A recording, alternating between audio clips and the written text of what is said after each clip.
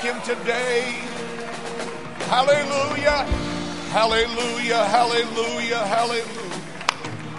I'm so thankful that I know the King of Kings and the Lord of Lords.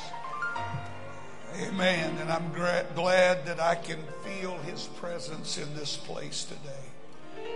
It is so good to see all of you here.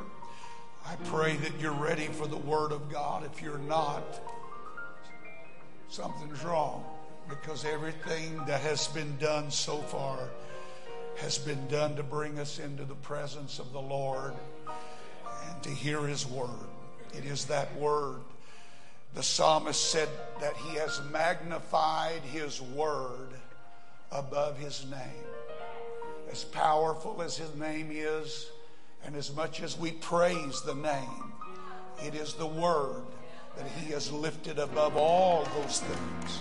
And we must never forget that. The Word is preeminent over everything else in our life. For a moment, would you go with me to the book of Luke chapter 24. Luke the 24th chapter, and I'm going to begin reading with verse number 36.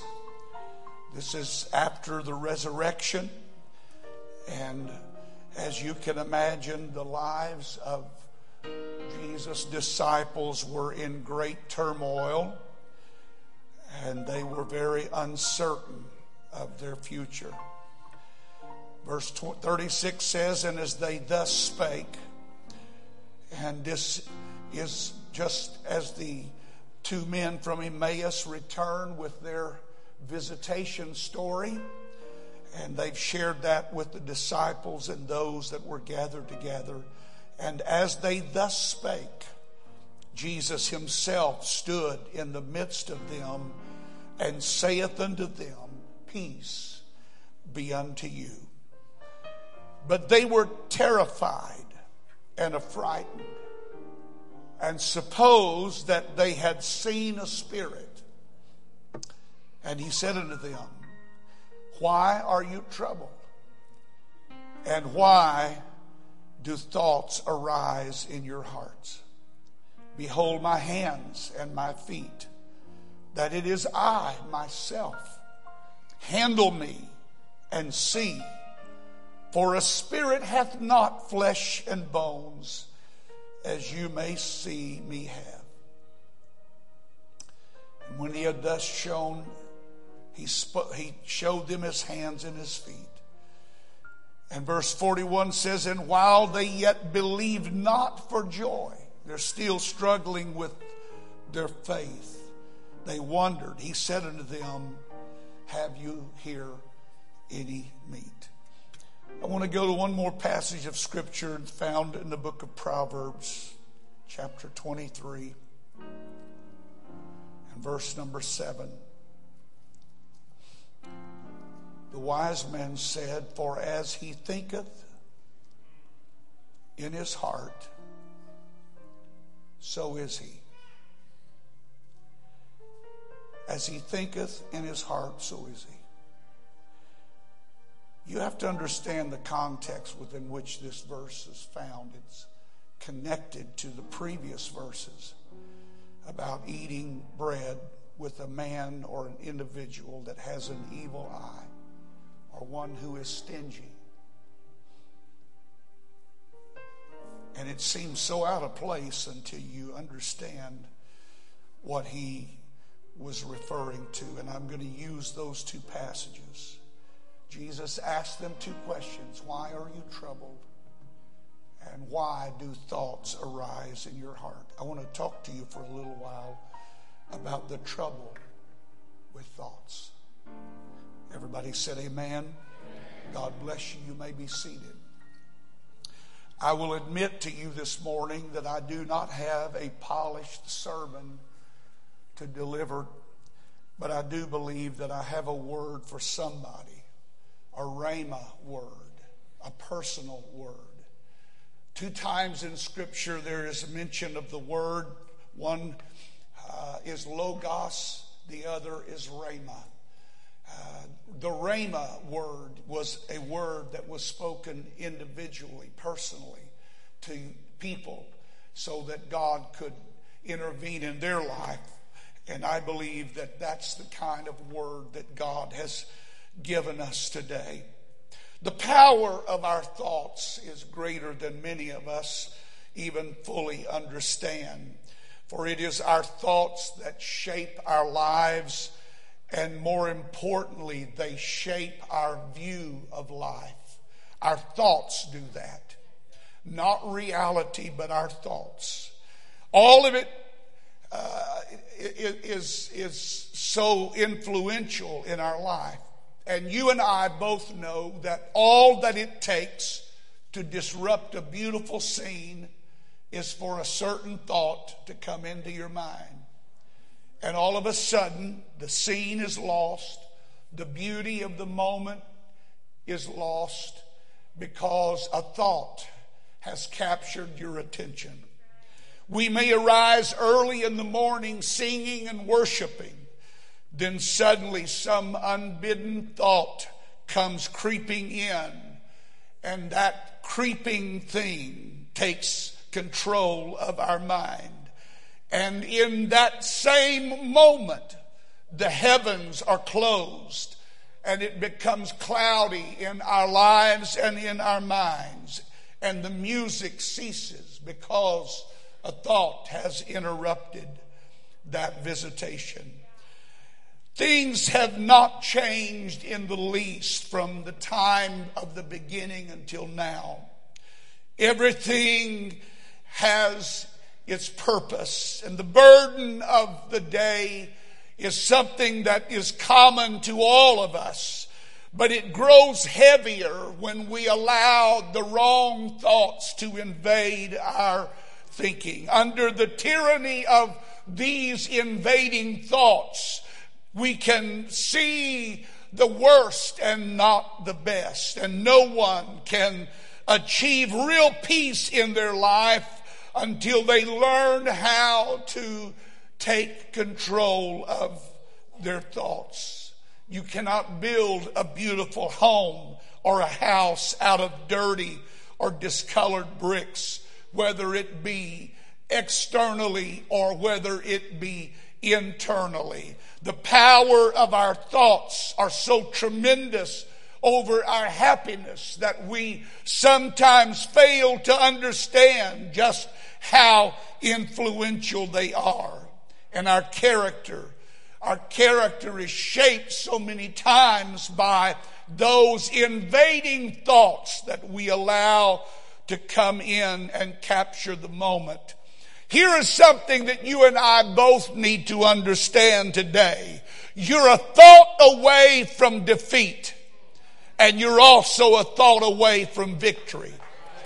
It just depends on the direction in which you allow your thoughts to take you. That is the power of the thoughts that are in your mind.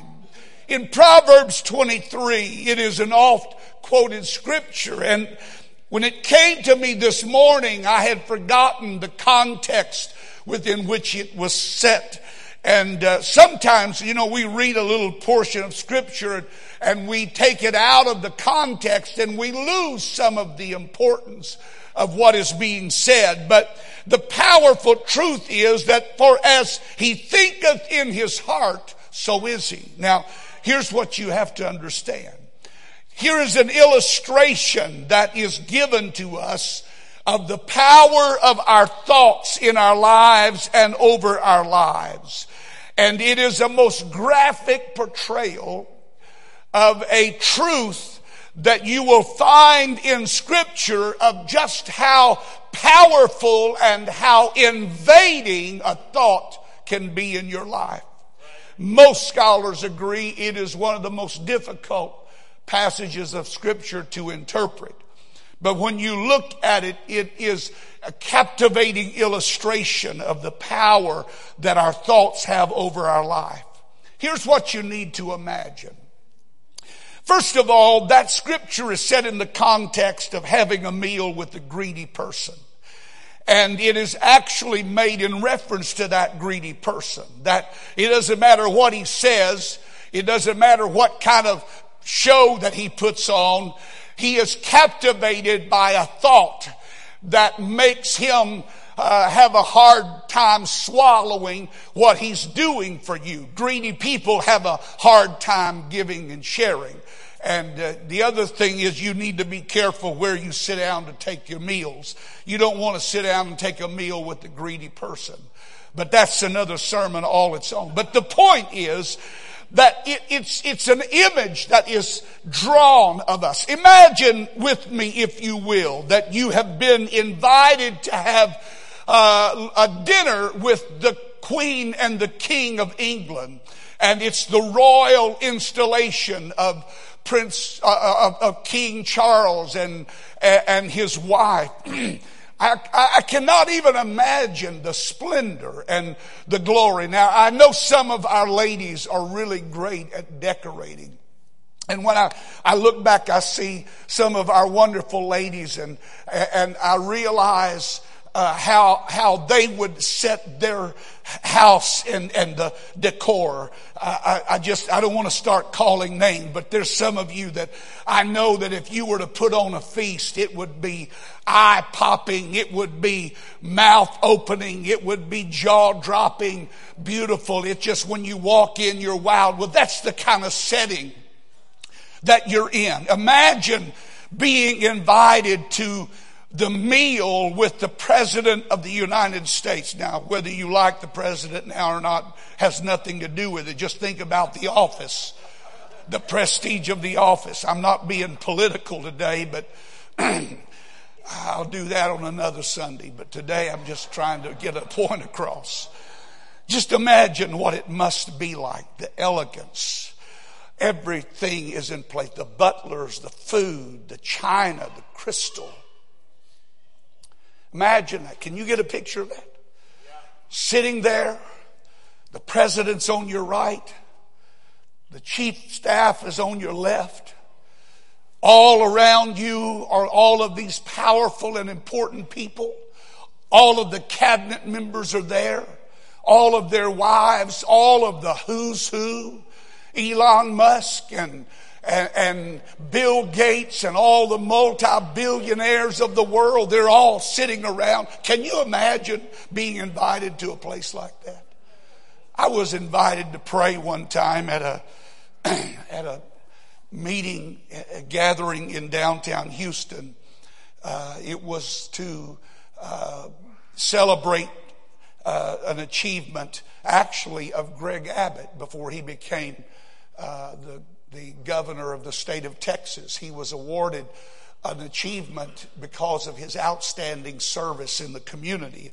And I was allowed to come in and say the prayer. And I was like, I don't even know how to describe it. I was like a fish out of water.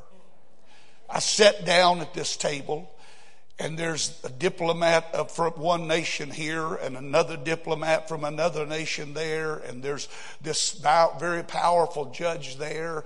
And I don't even know how to converse with people like that. And you're sitting there and you're looking around and you think, how did a boy from Wichita Falls wind up in a place like this? And that's what I would feel like when I was in that. You're surrounded. Imagine that. Just imagine who's your who's your list of who's who, and just imagine being invited to a meal where all of those people were present, and you had opportunity to converse with them. The problem is, you get a hair in your throat. Now, my wife's already ducking her head, babe. I didn't make this up. This is in the Bible. In the Hebrew, that is exactly what is intended by the thoughts that are spoken here. That in spite of what the man is putting on the outside, there's something going on inside that is preventing him from enjoying the moment maybe like you are. And it literally means, one translation of that portion refers to having a hair in your throat. Now, I'm not trying to be gross. I'm trying to make a point. Imagine you're sitting with the president and the vice president and the cabinet and all of the rich and wealthy people. You're sitting with King Charles and Camilla and Prince whatever and Prince whoever and all of these kings from around the world. You're at this table with all of these dignitaries, all of this beauty, all of this wonder, and all of this glory. The only problem is you have a hair in your throat. All of a sudden, you forget you got a president on your right side. You forget you got the vice president on your left side. All of a sudden, the beauty is stolen by something else going on in your life.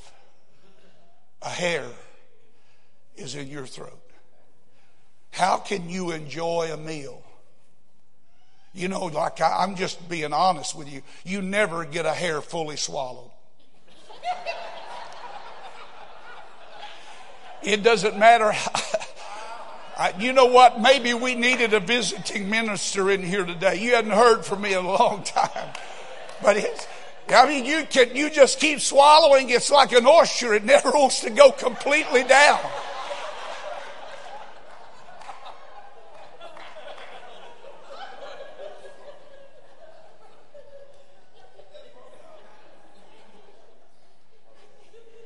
And what the scripture is trying to tell us and teach us is that's the power of a thought in your life.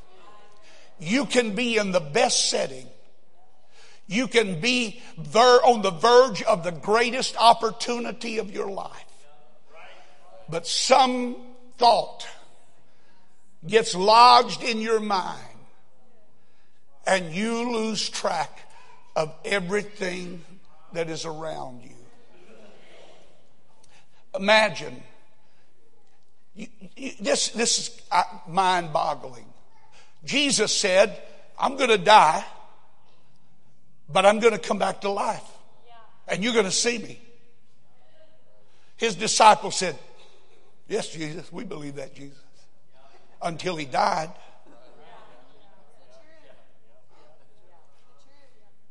Everybody believes until something bad happens. And all of a sudden it's like, where's, I mean, we've followed him for 3.5 years. He's very much alive. He's already shown himself to these men on the road to Emmaus, and they're so overjoyed that he's revealed himself to them. They come hurrying back to Jerusalem to tell the disciples, he's alive. He really has risen. He's alive. His body's not been stolen. We've not been duped or tricked into believing something about what he said. And they're sharing this, and they're sitting there dumbfounded, just like some of you are looking at me right now. What in the world is he doing up there today anyway? Why didn't he have a visiting minister today? Maybe we need to have they're sitting there looking and they're hearing, but they're not really hearing. And so the Lord said, okay, I'm going to help you guys out. And all of a sudden, he just appears in their midst. He doesn't open a door. He doesn't knock. He's just there. The Bible said he was there.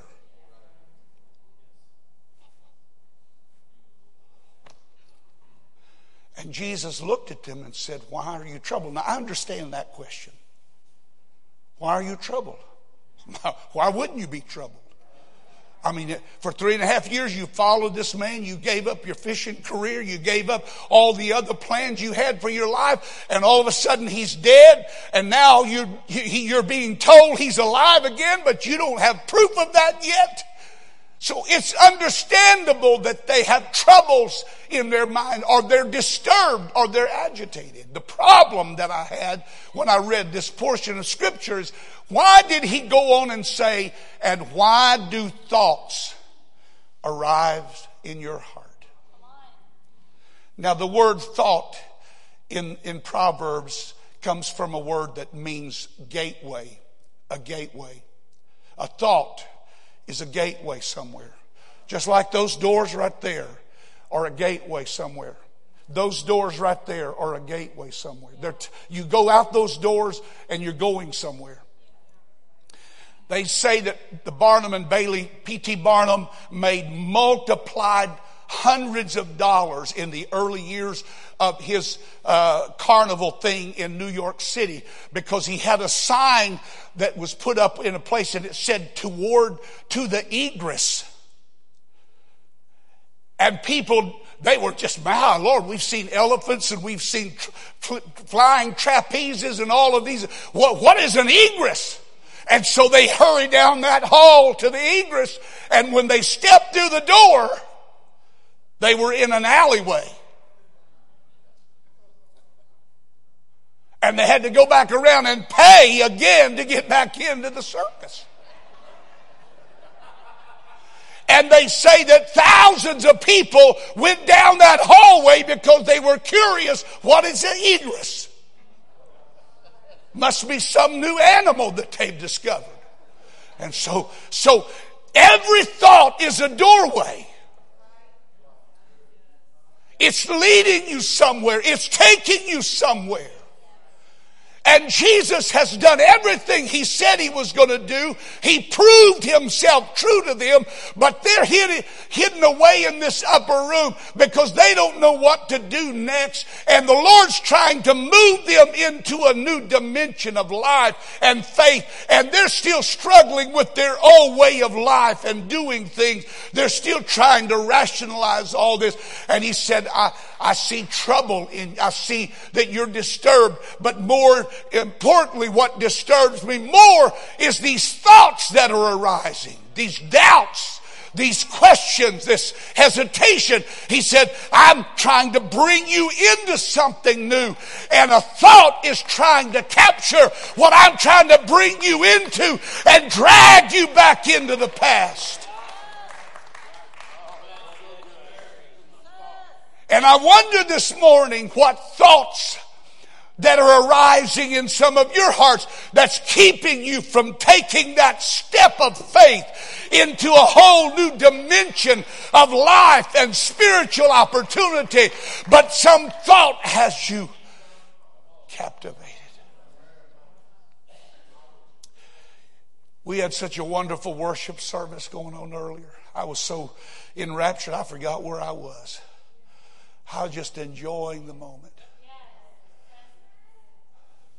But while I'm enjoying the moment, I realize that there's somebody else in this building that's missing this moment because of a hair in their throat. They just can't swallow it. They just can't get it to go down. And that thought, this church doesn't like us. This church doesn't want us. These people don't really love Jesus. Oh, they're just a bunch of hypocrites.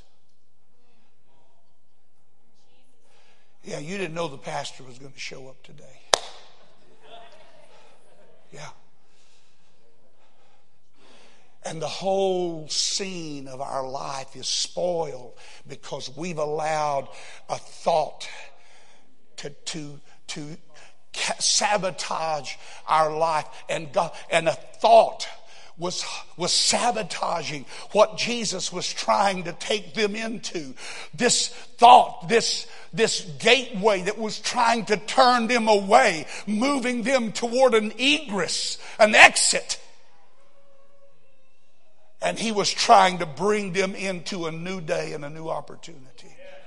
And I'm talking to people in this building right now that over the last few weeks, the Lord has been trying to bring you into a new depth of life, into a new understanding of who he is.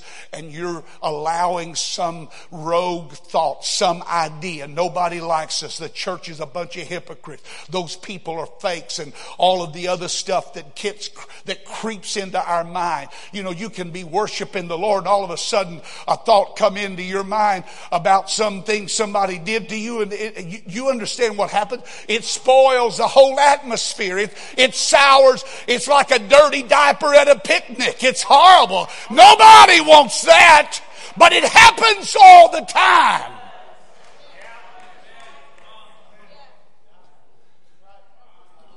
We get something in our mind that somebody in the church doesn't like us. Or we don't like them because of something we think they did or didn't do. It's amazing how many hypothetical things are built up in the mind over stuff that never even happened.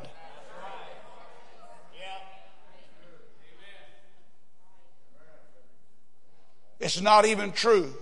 But by the time it gets passed around 2 or 3 times and Facebook shares it 2 or 3 times, it has become a fact. We're living a Twitter lifestyle where we can say whatever, we can make up our own ideas about truth. You know what John said in the last letter, and when he was finishing up his last letter to the New Testament church, he said, keep yourselves from idols. What's an idol? An idol is an image that you create of God. It's some idea or thought that you have of God. Well, I don't believe God's like that. I don't believe He's that harsh. I don't believe He demands those things. I don't believe He requires it. And so we create this idol. We create this image of our own kind of God. And John said, that's the one thing you better watch out for in the end time and the last day, is you're going to try to create your own version of God. You're going to create your own ideas about Him.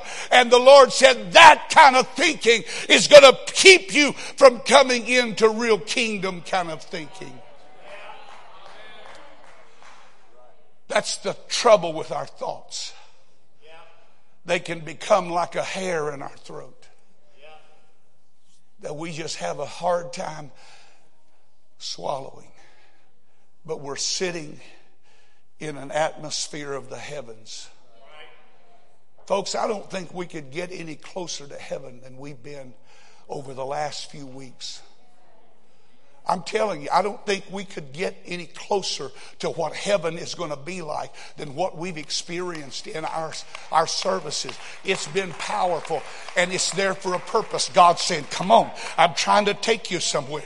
And we got these old thoughts that are trying to hang on, these thoughts that trouble our heart, these ideas or thoughts about people or things that are holding us back and preventing us from really just giving all to God. Whatever happened to just really laying everything on the altar and say, God, it's yours.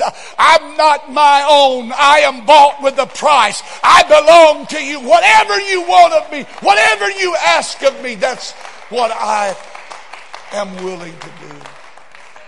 Stand with me if you will.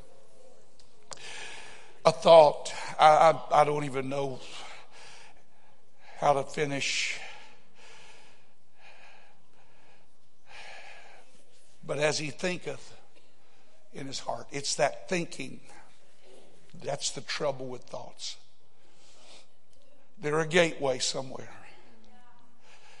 They're a door that leads you somewhere. And these disciples were on the verge of understanding what this new life was going to be like. And he said, I see the hands of old thoughts trying to pull you back into an old life. Amen. We have to break that stronghold. That's why Paul, writing to the New Testament church, said that the weapons of our warfare are not carnal. They are not carnal, but they are mighty through God to the pulling down of strongholds. Go ahead and read the rest of that verse. Bringing into captivity every thought. Why? Because it is that thought that's either going to take you closer to Him or keep you away from Him. It is that thought. It is that thought that will keep you from forgiving. It is that thought that will keep you trapped in your own misery and not build a bridge to somebody in your life of which it has been broken down.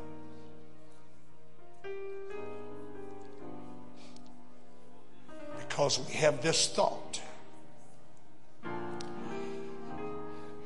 We have this thought.